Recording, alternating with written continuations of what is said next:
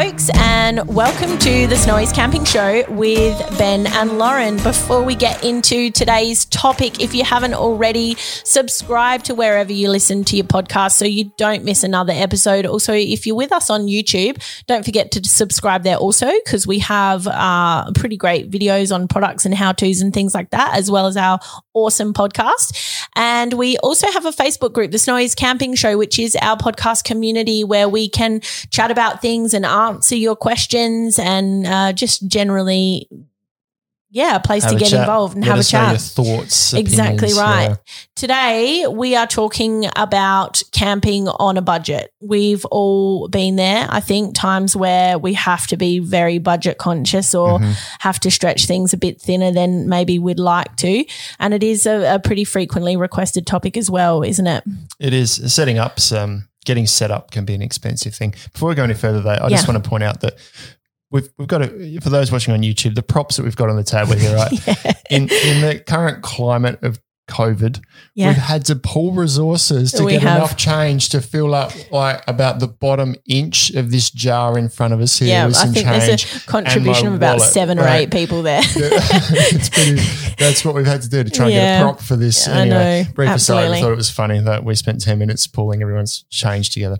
Anyway, back to the topic. Back to the topic. Yeah. I mean, it is a bit, it is topical as well, especially because, as you said, over the last sort of 18 months, a lot of changes in the economy and people's jobs and reliability on income and things like that has been a bit, been through a bit of upheaval. Also, limitation on certain kinds of traveling and ways people might have usually gone about their family holidays has changed. There's a lot more people getting into camping because within your own state, you're pretty much able to do whatever you like at the moment, which then brings us to camping on a budget. So, let's get into it. I guess the first thing, as you mentioned before, is setting up. There's a lot of people who haven't ever camped before in the last 18 months that now camp. So that initial setting up can be quite expensive. It can be, yeah. I think especially if you're possibly maybe not 100% sure exactly what it is that you need, and maybe even buying more things that you need or investing in stuff that ends up sitting in the shed more often than you thought it would. I think if you listen to read and listen to what everyone's got to say out there and bought everything everyone told you to buy, it kind of goes against the whole ethos of what Snowy's is about, but you probably don't need a lot of that stuff. You actually need very minimal. I mean, the idea of camping is to get away from it all, right? So you can get by with not much stuff. Yeah. Probably the smartest way about approaching it is buying right with some things and buying other things that maybe you can evolve, you can sort of turn into something or upgrade at a later date, and that first thing doesn't necessarily become completely useless. So by buying right the first time, I'd say like a sleeping mat is a good thing to buy the first time, because absolutely. a good night's sleep is going to make a big difference to your camping trip. How much you enjoy it, whether you want to keep doing it. Yep. And a tent's another one with slight caveat there. I'd say buy a decent quality tent, but don't buy the best tent straight up. If you're not sure if camping's your thing, you can buy tent like a dome style tent, not all the fancy instant up things or anything like that, but just a basic dome style tent that's going to sort of house a family of 4 with a little bit of space for a reasonably affordable amount of money. If you then down the track decide we love this and we want more space, you can upgrade that tent, and that first tent doesn't become useless. That can now then become, if it's family camping, it become your kids' tent down the track. So absolutely. So you're not, it doesn't become redundant at a certain point. It's a useful item, but you'll still be using the same camp sleeping mat and sleeping bag and those sort of things that you first bought if you looked after them. So another good point possibly is that if you are starting out camping or maybe you are looking to get a tent and you haven't had one before, is to ask your family and friends if they've got one that you can borrow. That would probably be my recommendation first up. And then even if you know that you do want to try camping and you do want to buy a tent, try not to buy a tent that you can afford right now if that tent isn't actually going to last, because at the end of the day, that whole buy once, buy right thing, if you buy once and it's not right, or it's a cheaper quality tent, or it's probably not going to last you very long, or it's not going to stand up to conditions long term and things like that, you're actually going to end up spending more money over the course of sort of buying cheaper, more rubbish options that might break, and then you end up throwing it in the bin or not being able to use it, and you get something else and whatever. So it's better off, in my opinion, to do your research, to find out from, give us a call at Snowy's or wherever you get your camping gear from, get some information from experts about the different options, try and work out what's going to be best for you, then work out what it is that you need, and then aim to sort of save if you're needing to save to get that tent. And then in the meantime, borrow from people first up. I think that would be a really good choice. I think that's probably a really good way about it. Borrow a tent first up before you even decide if you're just testing the water, definitely just borrow something first. Yeah. And if you've got a certain dollar value that you've got for a tent, maybe you're best dropping a few of those fancy sales features to spend that extra money in the quality of the tent. Yeah. Because probably you find those features are long forgotten well before that night that the tent just leaked everywhere and collapsed or whatever because it was really poor quality. But it had all these extra features and stuff that we really liked. Exactly all that money goes into making those features and not into the actual quality or the build of the tent. So, buy something that's going to stay up. The other good thing is also building a camping family, in that if you've got friends or other family members or people who enjoy camping, try and organise some trips where you can all go together and then you can all share the load, because someone like one of our mates has a gazebo. We don't have a gazebo. We don't sort of use one very often. We've got a big shelter, but if we're only going to go away for one night or something, we don't tend to worry about putting the shelter up. But if we go away with friends, they just pop the gazebo up, and then you can use that shelter. It's an extra piece of gear that you don't need. You can pull your resources with fire pit, cooking equipment, or whatever. So it's not you share the load there with different kinds of gear. That's not always you having to buy everything. Yeah, that's a good one. Stoves, you don't all need a stove. You can share a stove. Chairs, you might find people have got enough chairs to go for all of you. Yeah, so absolutely. It's more just, I guess, that personal stuff like your sleeping bag and that sort of thing, that maybe you just want to have your own sleeping bag. But the other things you can certainly borrow, and it's going to get you into that space and work out what you want to buy. So when you go to buy, you've got some experience under your belt and you say, I like this because, or I don't like this, or The thing with sleeping bags though too is that I have in the past wasted money on sleeping bags because I've just bought what I can afford and I've just looked at the label and I've assumed that the information on the sleeping bag was enough for me to go buy without sort of doing more research, and then ended up with a bunch of sleeping bags that are useless and they still literally sit in the top of the cupboard and don't use very often. We've heard this story before, haven't we? A cold night overseas somewhere. Essentially, don't sort of write off chucking your doona and your pillow from your bed in the car. If you know that that keeps you warm, you've got a couple of extra blankets at home and you haven't quite invested in sleeping bags yet, there's no reason why you can't take your doona.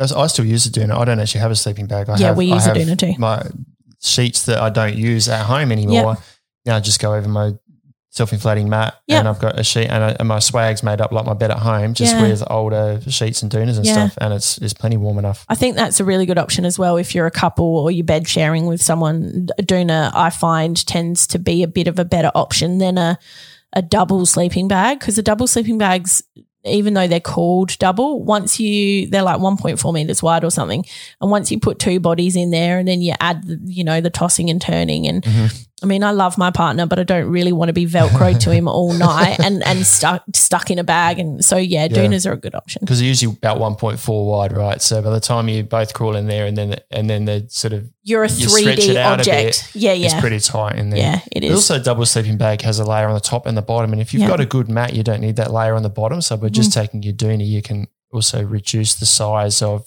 what you're packing. Yep. And if it's the first time camping, you might only have a SUV. Well, I shouldn't say only an SUV. Yeah. You might have limited space, but maybe even a sedan. Yeah. So you're not going to be able to chuck massive swags or tents in a sedan. Of course. You've got to kind of think about, we're going to do this.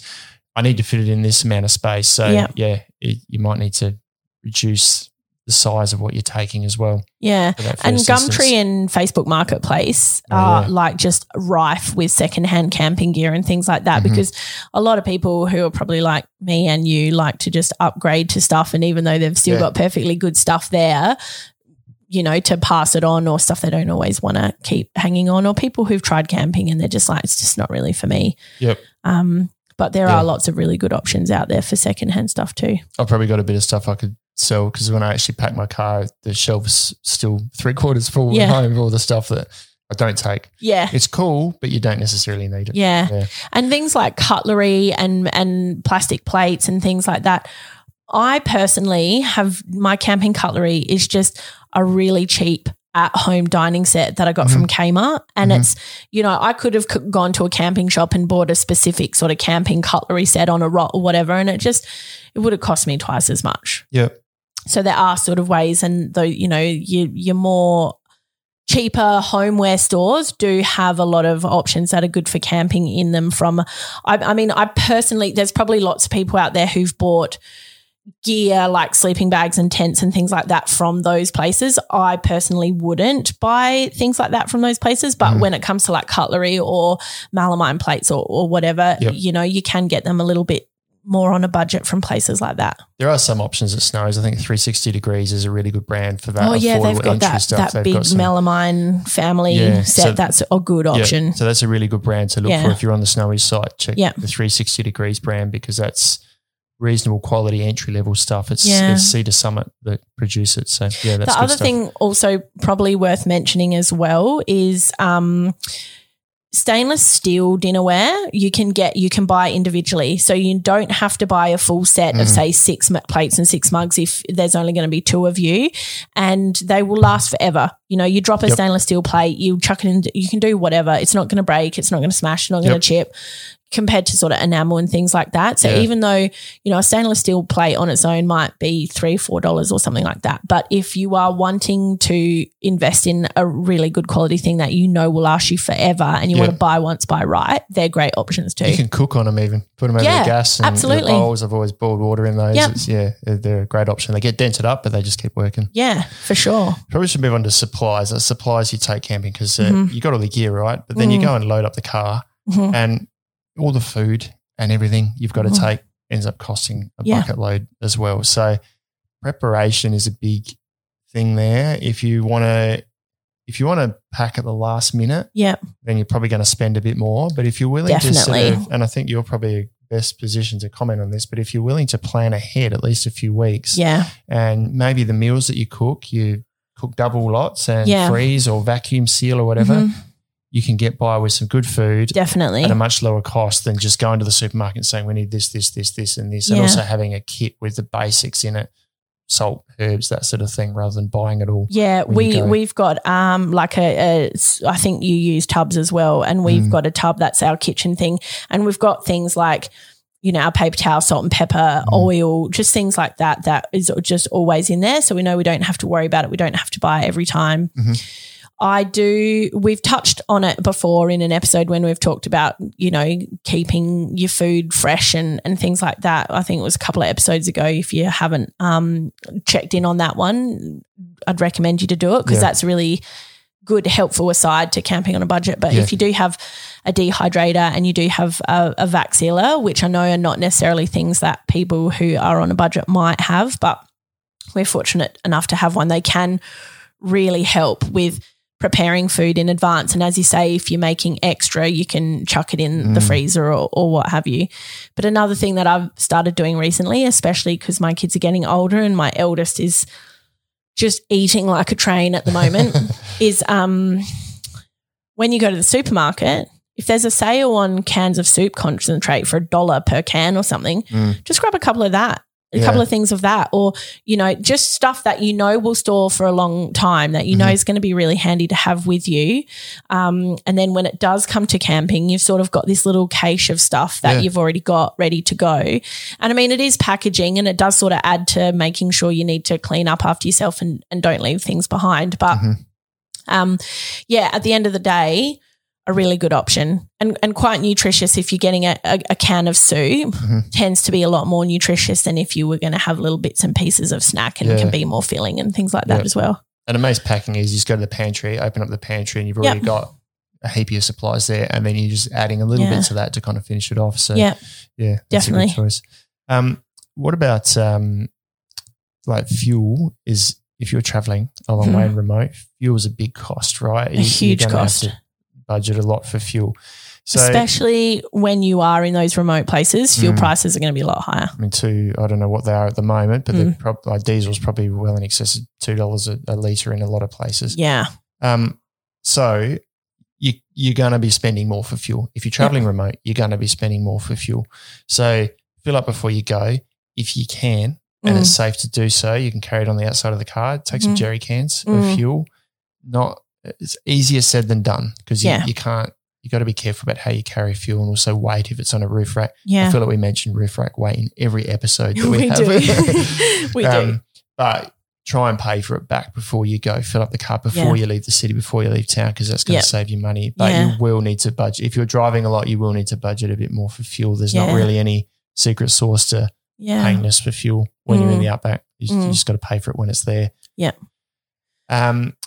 And on fuel, we've talked about gas stoves, so LPG is pretty cheap, but campfire cooking is free. It's free apart from the cost of the wood if you're going to buy it, I suppose. So if you can get by with cooking on a campfire, then you don't have to buy the stove, I suppose. You probably need some utilities like camp oven and fry pan and stuff that you can use on the campfire.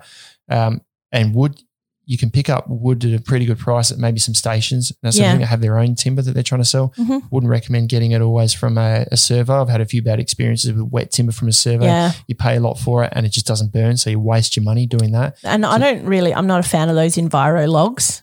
You know, the ones that are like compressed sawdust or whatever. I don't think they do a great job they burn personally. Really quickly, I find, and they're And I guess they might work maybe if you've got like a combustion heater at home or something that will efficiently put heat out. But if you're campfire cooking and you're needing coals to do your cooking, they're not a great choice. It's not hot enough. Is that your experience? Well, they just don't really turn into a coal. Yeah, do you know what I mean? They just sort of crumble and not functional coals for cooking. Yeah.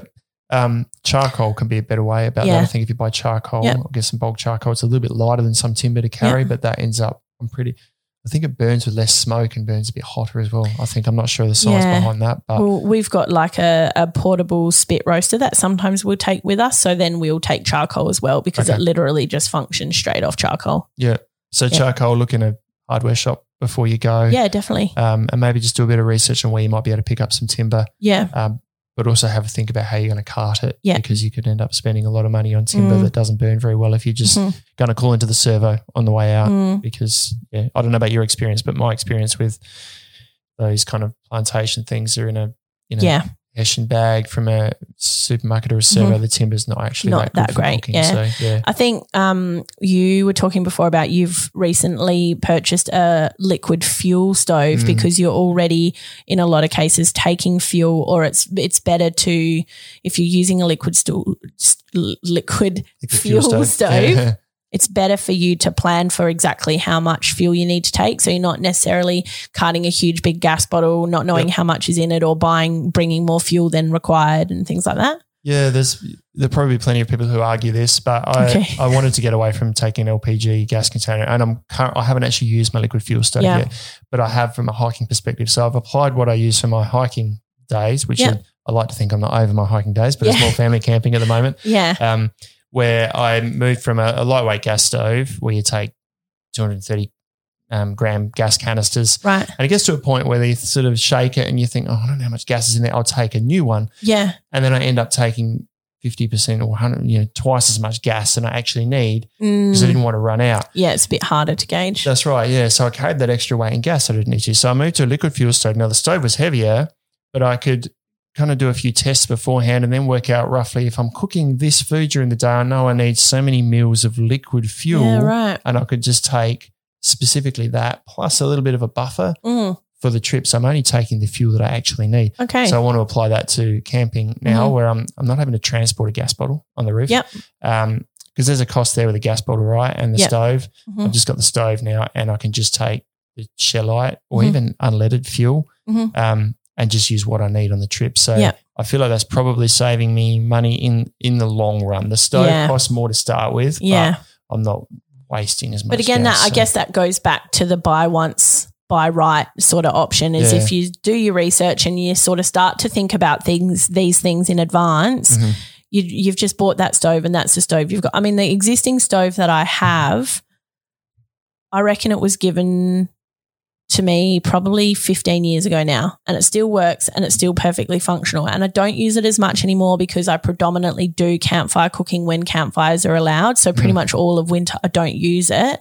But whenever I do need to use it, it still works.